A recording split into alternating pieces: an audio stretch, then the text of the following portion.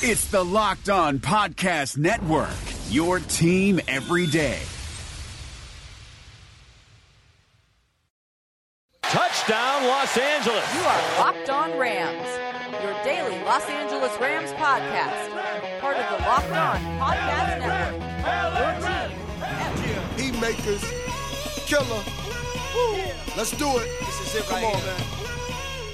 Rams Nation, what's happening? What's good? It's your boy Bear Botter of Rams Podcast, but this is Locked On Rams. Thursday edition of Locked On Rams, live and fresh on Thursday. It's now about 10 a.m. on Thursday morning, and I just had a chat with Vinny Bonsignore, so we are just going right into that conversation. Guys, we appreciate everyone listening. Make sure you can find us at Locked On Rams on Twitter and Instagram and Facebook. Go join the conversation. Reach out to us. I got some texts and calls over the past week, so I promise if you shot me a text or a call, I will get to it. Just want to get to some of these interviews. We got plenty of time, so I will be playing some of those next week as I'm kind of breaking it down. So if you have some more thoughts, feel free to reach out to us, send us a message. You can also hit us up on our Google number, 657-345-4988. But let's get right into the conversation with Vinny Bonsignore as I'm posting this late today. Tomorrow we have Serena Morales to close out the week. But until then, you know what it is, Rams Nation. Peace. Enjoy my conversation with Vinny.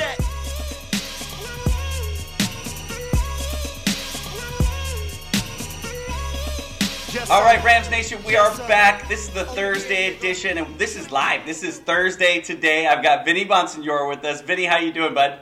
I'm doing good. How's everybody doing? Oh, man, it doesn't get fresher than this for a Thursday episode. We're sitting here about 9 in the morning having a chat.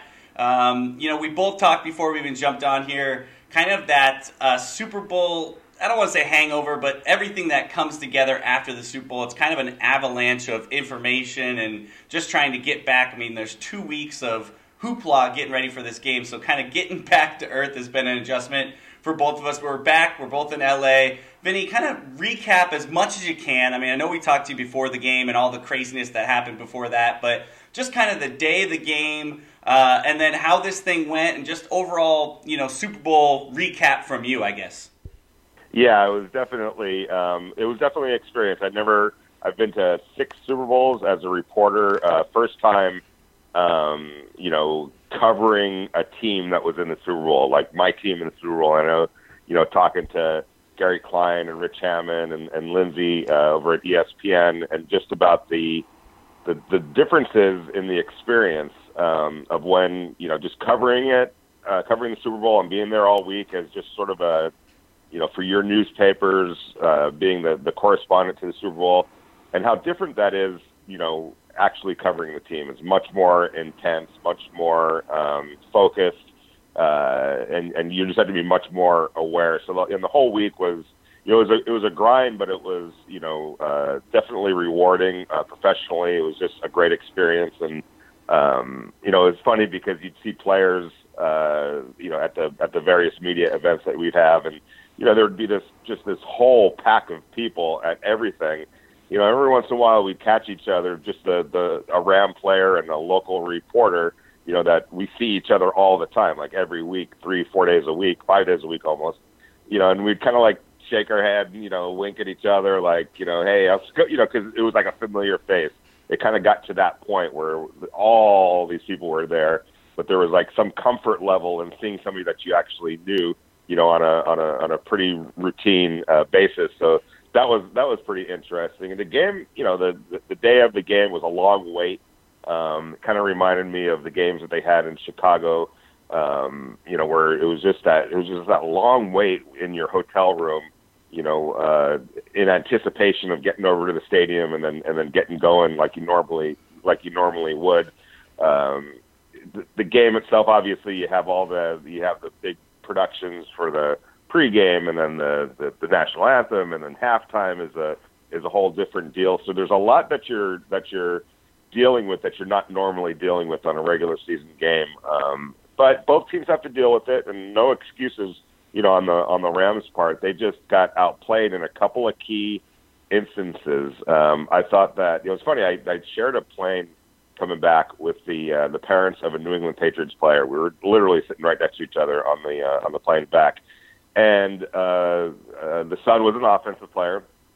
And the mom was telling me, she's like, he knew, her son knows a lot of the Ram players and a lot of the Ram players on defense. And she told me that he was telling her and them and his Ram friends, man, everything you guys did defensively, we had no idea. We didn't see much of that on film. You changed it up. You tricked us. I mean, it was just like paying respect to the defense that Wade Phillips had and the way the Rams executed it and how much trouble it gave the New England Patriots. And so I look at that and I hear that, and it's the same exact thing that happened on the other side of the ball with the Rams offense and the Patriots defense. There was just a lot that the Patriots did to change things up and change some of their own tendencies in how they went about defending teams that gave the Rams problems. And I think the Patriots offense and the Rams offense both had difficulty making that adjustment in the game. And literally that forced it to become just a couple of plays that the Patriots made and that the Rams didn't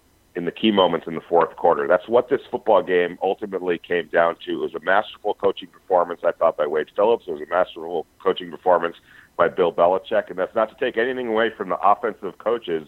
It just shows you how difficult it is when you give really good coaches 2 weeks preparation time to defend great offenses and come up with a plan that, as the Rams and the Patriots did, that forced it into a game that the kind of game that it became. And the Patriots were up to the challenge of making the handful of plays that they needed to make, and the Rams, unfortunately for them, weren't, and that's why they lost 13-3. But it was a great chess match. I know, a lot of outside fans, were bored by it. But if you really think about that game, every play counted, every snap counted, and you got down to the fourth quarter, you had no idea who was going to make the play and who wasn't. And from that perspective, if you like good defense, it wasn't bad offense. And there was some bad offense, but it was more good defense that was being played.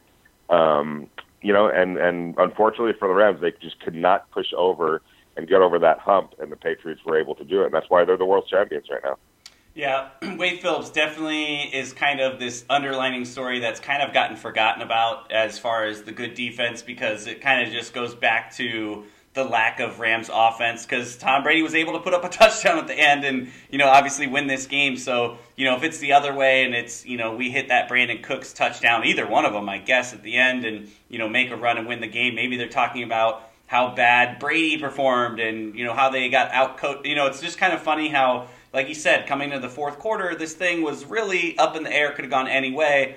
And, looking at it, here we are talking about the Rams and the lack of offense, and Wade Phillips' defense kind of gets left out in that conversation. So you're right, the defense played amazing, and so did the Patriots on the other side. And, you heard Sean McVay and Andrew Whitworth kind of say the same, that those parents said to you on the plane about, we saw some stuff we didn't really see leading into this. So both teams, very confused offensively going into this. And I guess kind of to follow that up, because that is such a big story in this, I think Todd Gurley only had 3 touches in the first half and then got the ball a little bit more. But again, 2 weeks in a row, or not 2 weeks in a row, but 2 games in a row that Todd Gurley really wasn't utilized. And there's lots of questions about, is he injured still? And, that's people's excuse there. Really, what's your take on that? And, do you think he's injured? Do you think it just, what really happened as far as the downfall in the running game in the past 2 games?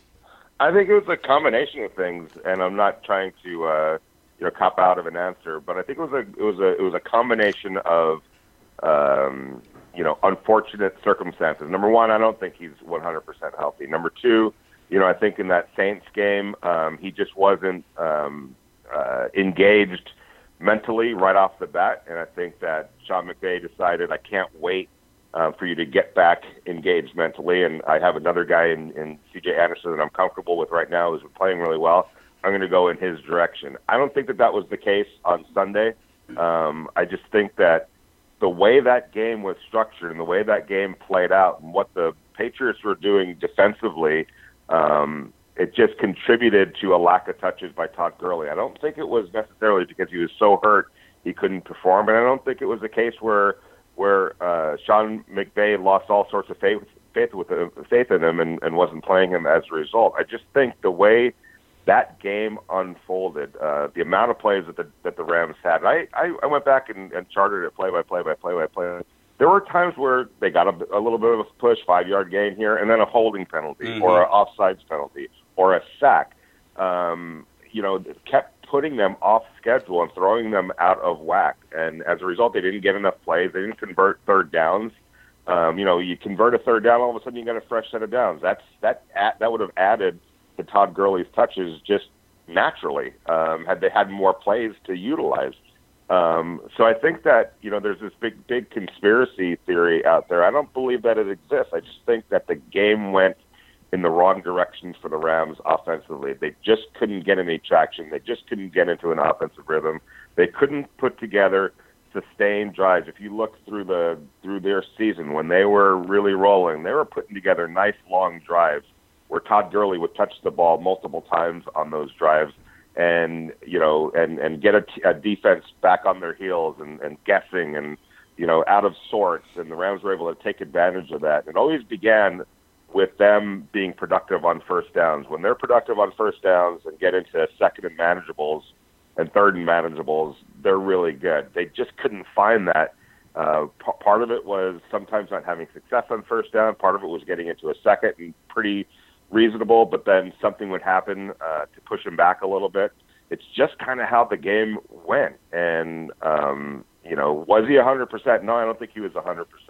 But I think it just got to a point where the Rams were trying to figure something out, some way to get some traction and get some rhythm, and they never could find it. And as a result, Todd Gurley's numbers were down. C.J. Anderson's numbers were down. Obviously, Jared Goff's numbers were down. Brandon Cook's numbers were down. Robert Woods' numbers were down. I don't think they threw to a tight end. I have to go back and check to see how many touches Gerald Everett and Tyler Higbee got. Yeah, zero. It wasn't a lot. So everybody's numbers went down. It wasn't just Todd Gurley. It was just a complete step back offensively by the Rams, and a lot of that goes to what the Patriots were doing. Yeah, you're right. 8 possessions, their first 8 possessions. They didn't have a drive longer than 5 plays. It's tough to get anything going if you can't get a first down, move the chains, get a couple sets. You're totally right there. And you're right, the tight ends, 0 catches for either of those guys, 0 targets for either of those guys. The thing that we were talking about a lot on this show was who's going to be that secondary wave of offense, whether it's the tight ends or even Reynolds. We just didn't see that come, and you're right, there was no kind of, if this isn't working, let's go to this. There was no secondary option. They just couldn't move the football to get the game going, and that's definitely going to hurt you against Tom Brady in the Super Bowl. So what we're going to do is I got a couple more questions about this game. Then we're going to start to look forward on what is next for the Rams. We're going to take a break, step aside, get a couple words from some sponsors. We'll be right back after this. Vinny Bonsignore, Thursday edition, Lockdown Rams, right after this.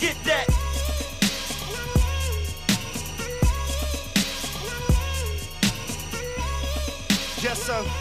Yes, sir. All right, guys, before we get to our other segment, want to talk to you about Lokai. I'm a huge supporter of them, and Lokai has got your back when you're looking for that little extra swag on game day. As I mentioned, me personally, I've been rocking their bracelet for years now, and especially their game day series, which I'm talking to you about now, comes in Rams colors. I've been rocking that the whole season. It's a bracelet that looks cool, got an awesome message, and supports incredible causes. The Lokai bracelet comes in Rams colors, holds water from Mount Everest, the highest place on Earth, and mud from the Dead Sea, the lowest place on Earth, all in the same bracelet. And it's a daily reminder for us to stay balanced in the highs and lows in life. Perfect example, perfect bracelet for this season for the Rams. And since Lokai is friends of the show, they're offering you an exclusive discount, 25% off the game day collection. Also, another little fun incentive we're doing here. If you buy the Lokai bracelet, all you have to do is DM me in any of our social accounts, Twitter, Instagram, Facebook, email me. Show me a proof of purchase from their website, just screenshot it, and you'll be entered to win a Rams NFC playoff shirt, but you gotta send me that DM of the slip showing that you bought the bracelet. Remember, go to lokai.com, that's LOKAI.com, use the promo code RAMS25. So after the discount, that makes it like $17 plus shipping. You got to check it out. Remember, also, it enters you to win an NFC championship or Super Bowl t-shirt from the Rams. So if you win, you're walking away with a Rams bracelet and a Rams shirt. Can't go wrong. Check it out, lokai.com, promo code RAMS25.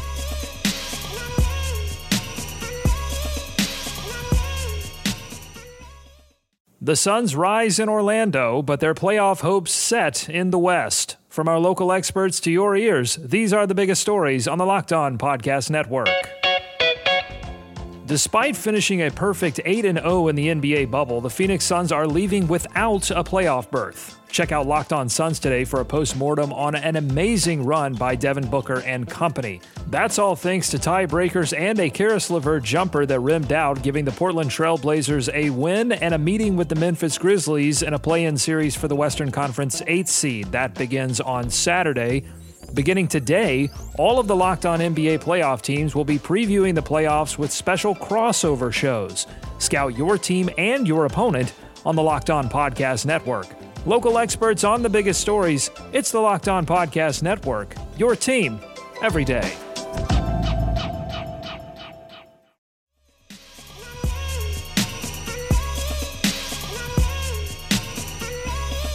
Yes, sir. Yes, sir. All right, we are back. Thursday edition, Locked On Rams. Bear Motter, Vinny Bonsignore, recapping this Super Bowl week, post-Super Bowl week, and kind of got a couple more questions. And really, this is pretty straightforward, and it's kind of a take-your-pick, but bigger letdown in the Super Bowl, Sean McVay or Jared Goff? I'm a team guy. I don't think that you could just point to one person. I think that it was a team effort, and how Sean McVay looked, tied into how Jared Goff looked, and vice versa, and also the offensive line, how the offensive line played. The offensive line didn't play, very good, and that meant Todd Gurley and C.J. Anderson weren't able to get going running wise, and that affected Jared Goff in the passing game because there was no respect after a while being paid really to the run. The Patriots were able to stop the run at the point of attack, and that allowed their defensive backs, safeties in particular, to just kind of sit back and play the pass and not even have to really honor the play action. The Patriots, from some of my colleagues who cover the Patriots over on the Boston end of it, have been writing about how basically the safeties for the Patriots were pretty much under orders. You don't take a step towards the run until you're guaranteed that the ball is in the ball carrier's hands. And that doesn't often happen because sometimes safeties are stiffing it out or playing on instincts and running. That's how you get burned basically on play action pass. But their safeties weren't giving the Rams anything as far as the play action pass. They were just sitting back in their zones and throw the ball because I'm right here. Because they got comfortable in being able to stop the run, at the point of attack without the help of safeties. So it's all tied in. Did Sean McVay handle things, correctly? No, and he's going to learn from that, just as the offensive line will and Jared Goff will. But again, I go back to the fact that they just couldn't get any continuity going offensively. They just couldn't get any traction and rhythm. And when I was mentioning, I was going through the play-by-play and what happened on each drive. Invariably it would end with a punt for the Rams, right? And then I would look at the Patriots. I didn't go through their play-by-play, but I could see what their result was. It was a punt too. It was punt. Everybody was punting. It wasn't like it was much different on the Patriots side too. That's the quirkiness of this game. Almost the same exact thing that was happening to the Rams offensively was happening to the Patriots offensively. It's just when it got to the fourth quarter, basically the second half of the fourth quarter, and somebody needed to make some plays. If you look at who made plays for the Patriots, it was Tom Brady, Rob Gronkowski, and Julian Edelman. They got a little bit of help from some other people, but when he needed it, look who he turned to, especially in the passing game, to just keep it going enough to get a touchdown and a field goal. It was his two most reliable playmakers. And in Jared Goff's case, Todd Gurley wasn't, just was taken out of that game plan, partly by the Patriots, partly by decisions by McVay to go in a different direction at times. But he didn't have his playmakers weren't either available or up to the task, and neither was he in some cases as well, Jared Goff. So they were able to make the plays. They were able to get their best players to make some key plays, not a lot, but just enough, whereas the Rams weren't. Yeah, and you're right. It was just kind of like like you said, it wasn't like the Patriots were coming down and had this explosive offense. It was a lot of punting. In fact, record-breaking punting stats coming out of this game. Most punts by the Rams, and then the longest punt by Johnny Hecker. But to fans outside the world, obviously a lot of hate coming from the Saints and how everything went. And there was even some talk about the numbers and how people watch this Super Bowl, and I think that's going to be something moving forward that LA is going to have to always deal with. I think my biggest thing for that is I don't really care. I don't really care what the numbers are. I don't care how many fans. If you put us in a line and your line is longer than a Rams Nation line, it's just kind of like it comes down to the players, the game, and what it's about. So hopefully those guys can get back there, and we'll talk about Super Bowl hangovers later in the show. But I do want to talk about a couple things because as the season is over, it's already moving fast into next season. Obviously, Zach Taylor has taken the job over at the Bengals. Now there's kind of talks about DB coach Aubrey Pleasant getting some looks over there as well for the Bengals defensive coordinator position. Any news on that, or how this Rams coaching staff could kind of even move on a little bit more during this offseason? Well, number one, that wouldn't shock me. Aubrey is a guy that I've written about, and just feel like he's headed in the right direction in the coaching ranks. That wouldn't shock me if he moved on. It'll be a big blow for the Rams. He's very, very, very well respected with the coaches in the front office, with the players. They love him, and obviously, they started really playing well toward the second half or last part of the season. The Rams defensive backs.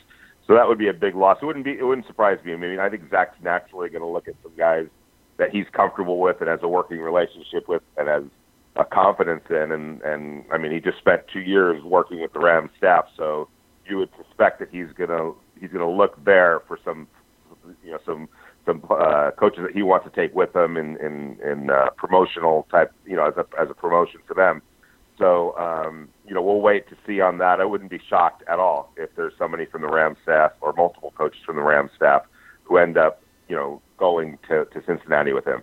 So as far as Zach Taylor goes, obviously now this is going to be Jared Goff's fourth quarterback coach in 4 years. Obviously he has Sean McVay there the last few years, and so there is some stability in the offense. But any idea on replacing Zach Taylor in-house, or would this be maybe an out-of-house type of find? And then just kind of the overall thoughts of what that means for Jared Goff, kind of another quarterback coach. Is it as big of a deal as kind of some people are making it, or is kind of the organization, that he's used to being so stable still good for him? Yeah, I mean, I think that it's not ideal, obviously, but it's also a matter of respect for the Rams and Sean McVay and the coaches that he has around him, that people are impressed enough to want to bring them to their team, as head coaches and offensive coordinators. We saw Greg Olson leave for the Raiders as their offensive coordinator. That's how Zach Taylor basically got his promotion. They do have Jed Fish on the staff. He was an offensive consultant this year.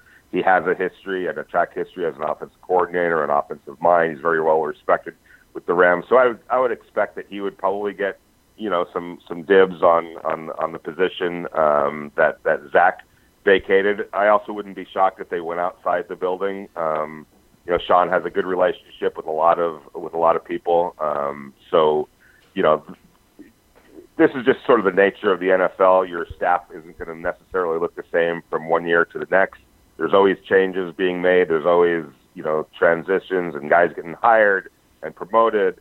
And the good organizations always have a list of possible replacements that they quickly turn to. And I think the New England Patriots are a clear example of that. I mean, you look at Bill Belichick's coaching tree and guys that have left to go get promoted. We saw that with their defensive coordinators on the Miami Dolphins head coach. That happens a lot. They lost Matt Patricia last year to the Detroit Lions. And they always have somebody in replacement that's usually pretty good. And if you look at what happened with the Rams 2 years ago, losing Greg Olson and Matt LaFleur, the guys that got promoted into their positions are relatively the same positions. One of them is now a head coach himself. So it kind of shows you that they've got good people on hand, and I think that they've always had a good plan for replacing the inevitability of coaches leaving. Zach Taylor was almost a coup to have on staff in his position that first year. He was better than what his job title indicated, but they always, it was proper planning on the Rams' part to have somebody there so that if somebody were to leave, you had a great young coach that they felt strongly about that was there on staff to fill the void. So you're going to see some combination of in-house and definitely going outside the building to replace whoever they lose as the ripple effect of losing Zach Taylor. Yeah, it's crazy. You talk about coaching trees, and you hear that term a lot, and you just didn't really expect Sean McVay to kind of be able to, grow a coaching tree so fast in just a couple of years. But you're right, it's been, a hot take is taking some of these people, and then them getting opportunities, like you also talked about, kind of when they had these positions, they came in with, great coaching experience, and maybe the position that they had didn't really entail the exact coaching experience that they did have. So for these guys to grow out and go get some other coaching jobs, pretty cool to see. And if you're going to be good in this league, just like you talked about with Bill Belichick and New England Patriots, it's kind of a rebuild thing, whether that's players or coaches. You just kind of have to take the next man up, find a good way, build a good system with a good organization, which it seems like the Rams are doing. So for everyone out there, it's kind of a relieving factor of, okay, we're not losing, these core pieces. I mean, if we lost Sean McVay, I think it'd be a different story. But to have that guy in place in this organization, I think we can trickle down some talent and find, a good direction to go. So I'm not too worried there. What we're going to do is we're going to step aside, take our last break, get a couple words from some sponsors. Back on the other side, a little bit more look into the future of the Rams, some draft talk, and then what is next for the Rams. More on the other side, Thursday edition, right after this.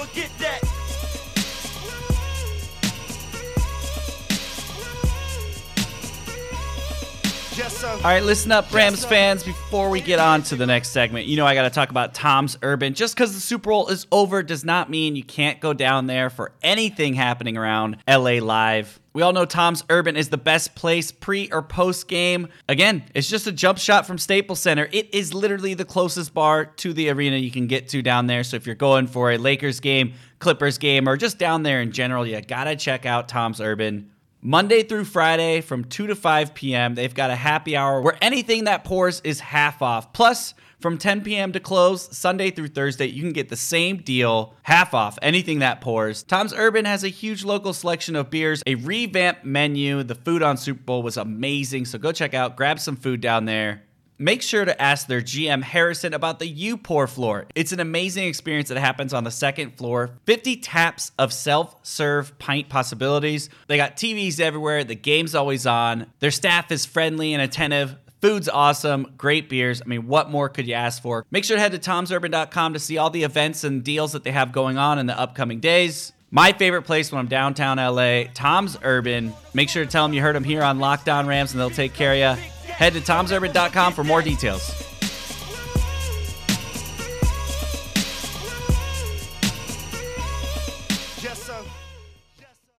This is Vinny Iyer, host of Locked On Fantasy Football with your Locked On Fantasy Football Edge of the Day.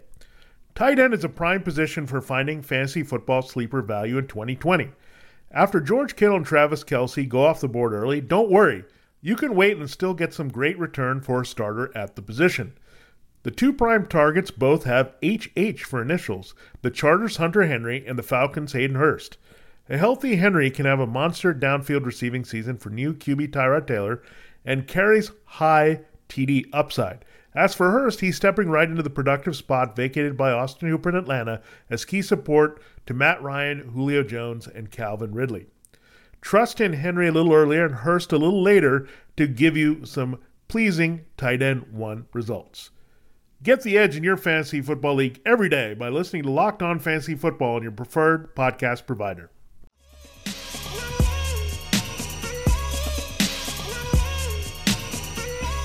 All right, Rams Nation, we are back. Third and final segment with Vinny Bonsignore, and I want to say thank you to Vinny for joining us all season long. We hope to have him back throughout the offseason during some of the big key points in the combine and the draft and to kind of get your take on everything. But want to say thank you so much, guys. Make sure to go give him a follow at Vinny Bonsignore on Twitter. The Athletic LA. If you don't have a subscription, it is time now to get one. The coverage that you guys do over there is amazing. Put together awesome articles, talking with great sources and getting that inside perspective. So we thank you for that and all the content that you've done all season long. It's been great following you and hearing everything that you've put out there. So appreciate that. And then as we kind of take a look, as we're running towards, the future here, and, the Rams have, just almost, it looks like their whole roster is up for, could be going to free agency or some sort of, what are we going to do with this type of guy? As you look and just kind of in your, any bold predictions looking at this, obviously Talib, Peters, Barron, Sue, Brockers, Sadfold, CJ Anderson. Those are just the short list of some of the bigger names, but what is this roster turnaround going to look like, whether it's signing guys or letting people walk? Have you taken a look at that yet and tried to even figure any of that out? Well, I've definitely been digging into it. Figuring it out, that's a whole other... the Rams have a lot of questions and moving parts to deal with. And, right off the bat, you look at LaMarcus Joyner as an unrestricted free agent. Ndamukong Suh is an unrestricted free agent. Dante Fowler Jr. is an unrestricted free agent. Roger Saffold is an unrestricted, free agent. So there's, that's how many starters right there? 4 or 5 starters right there that they're going to have to figure out. And, do you bring them back? And how much do you commit to them?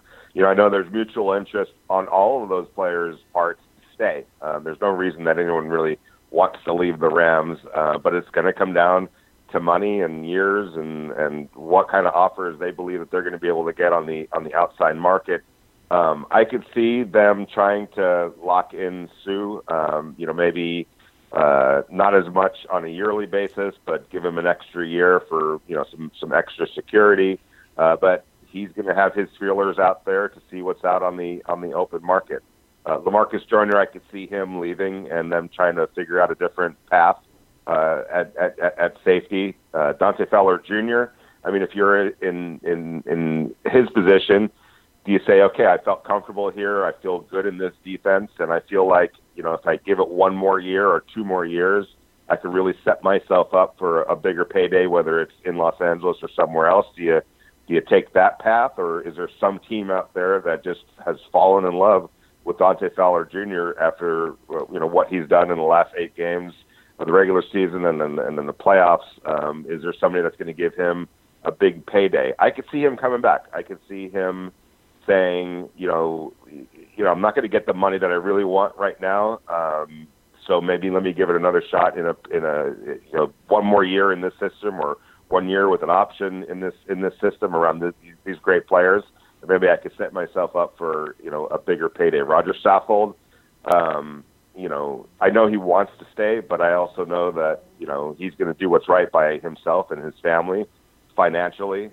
Is there a team out there that's willing to really, pay him what he wants, or pay him more than what the Rams are willing to give him, given his age and the amount of years that he's been in this league? So it's going to be tricky, and Les Snead and the front office have a lot of work cut out for them, trying to make the right decisions, because I know that they, obviously they love the young core that they have in place. When you're talking about Gurley and you're talking about, and by the way, they still love Todd Gurley, don't worry about that, and Jared Goff and Brandon Cooks and Robert Woods and Cooper Kupp. By the way, they could have used Cooper Kupp in that game. When you look at the guys like the Julian Edelmans who were making plays out there, you needed a reliable guy, and not to say that Robert Woods or Brandon Cooks weren't, or Josh Reynolds, but Kupp had that sneaky ability to be able to make some big plays when they really needed to, and in a game where the margin of error was so thin, a guy like that would have really helped. No excuses though. The Patriots deserved to win that game, but they have that young core.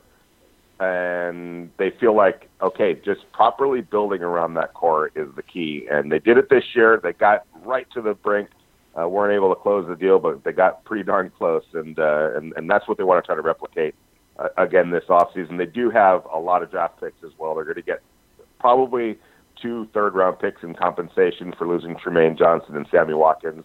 So there's that. They have their first-round pick as of right now.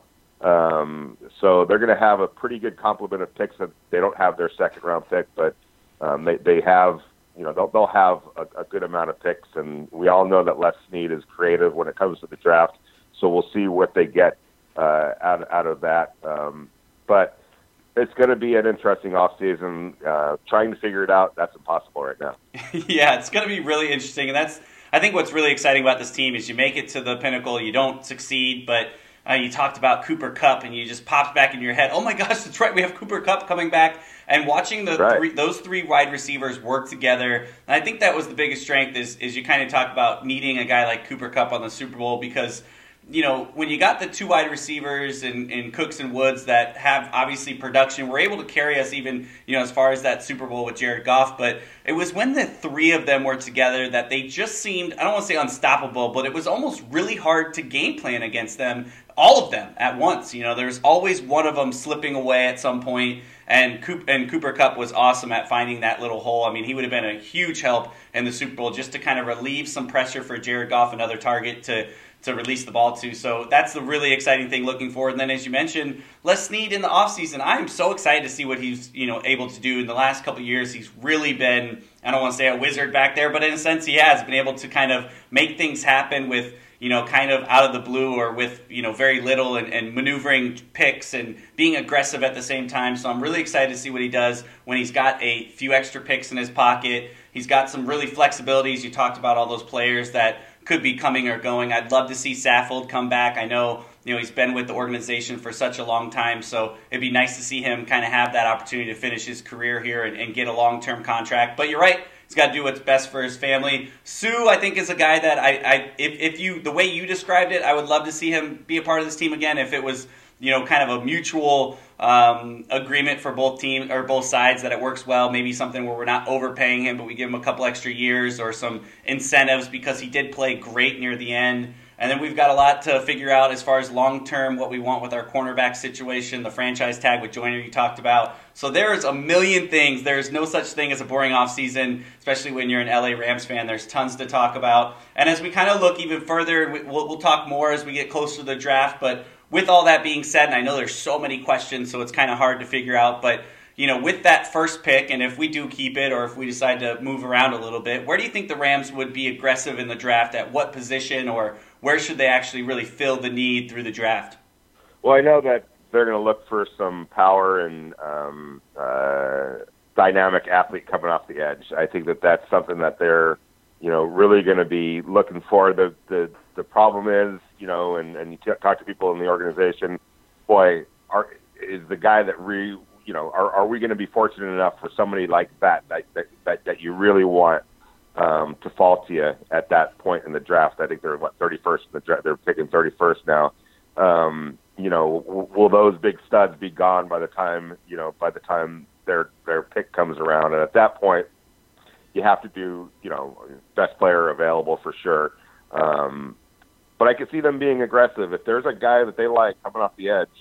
That they feel can step in immediately, and maybe they have to make a trade to go up and get that kind of a player. I wouldn't rule that out, whatsoever. But there's always, good young sleepers too. We've seen it where guys weren't necessarily a top 10 pick, but became really good players. I know that they want a day one starter. That would be the ideal thing, and ideally somebody that they feel could get pressure on the quarterback to complement, Aaron Donald and what they already have. So that's a direction that they will go in. They're going to want to try to get supplement their linebacker core. Obviously, you're going to need most likely a replacement for LaMarcus Joyner. Is that in the draft, or do you go out on the free agent market to go get somebody like that?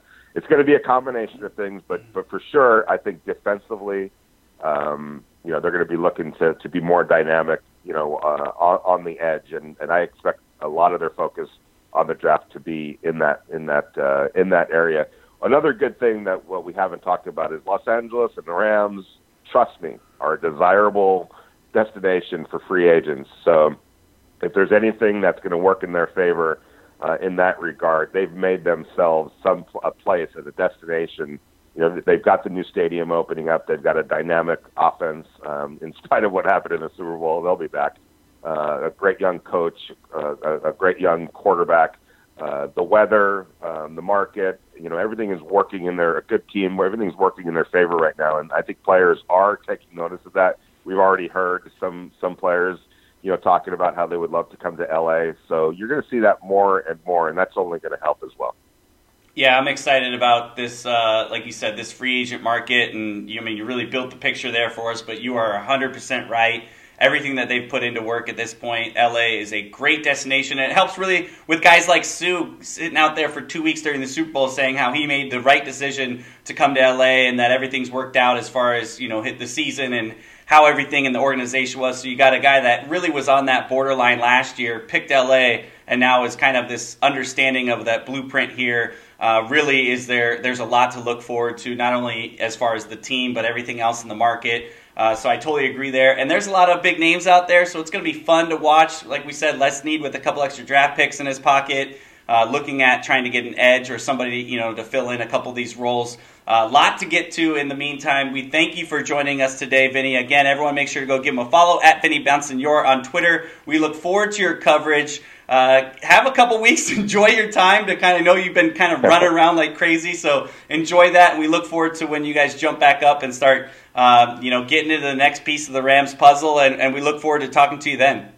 Absolutely, and thank you. Thanks for having me on this year. It was a lot of fun. It was a great season.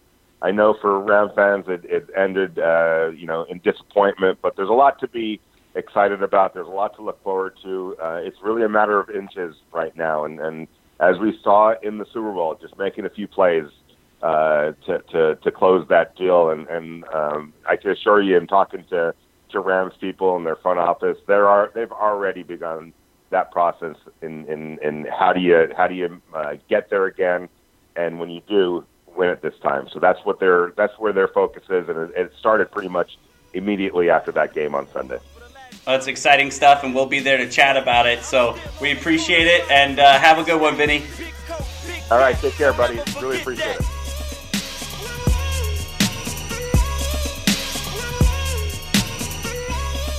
Yes, sir. Yes, sir. Oh, yeah, nigga.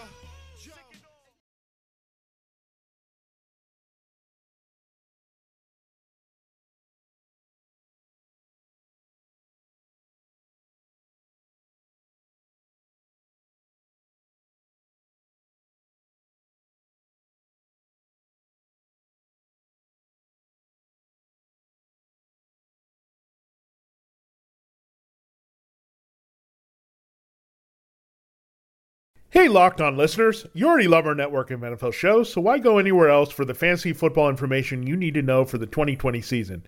You just need to check out Locked On Fantasy Football, hosted by me, Vinny Iyer. We're counting down to the season by breaking down players and teams every day.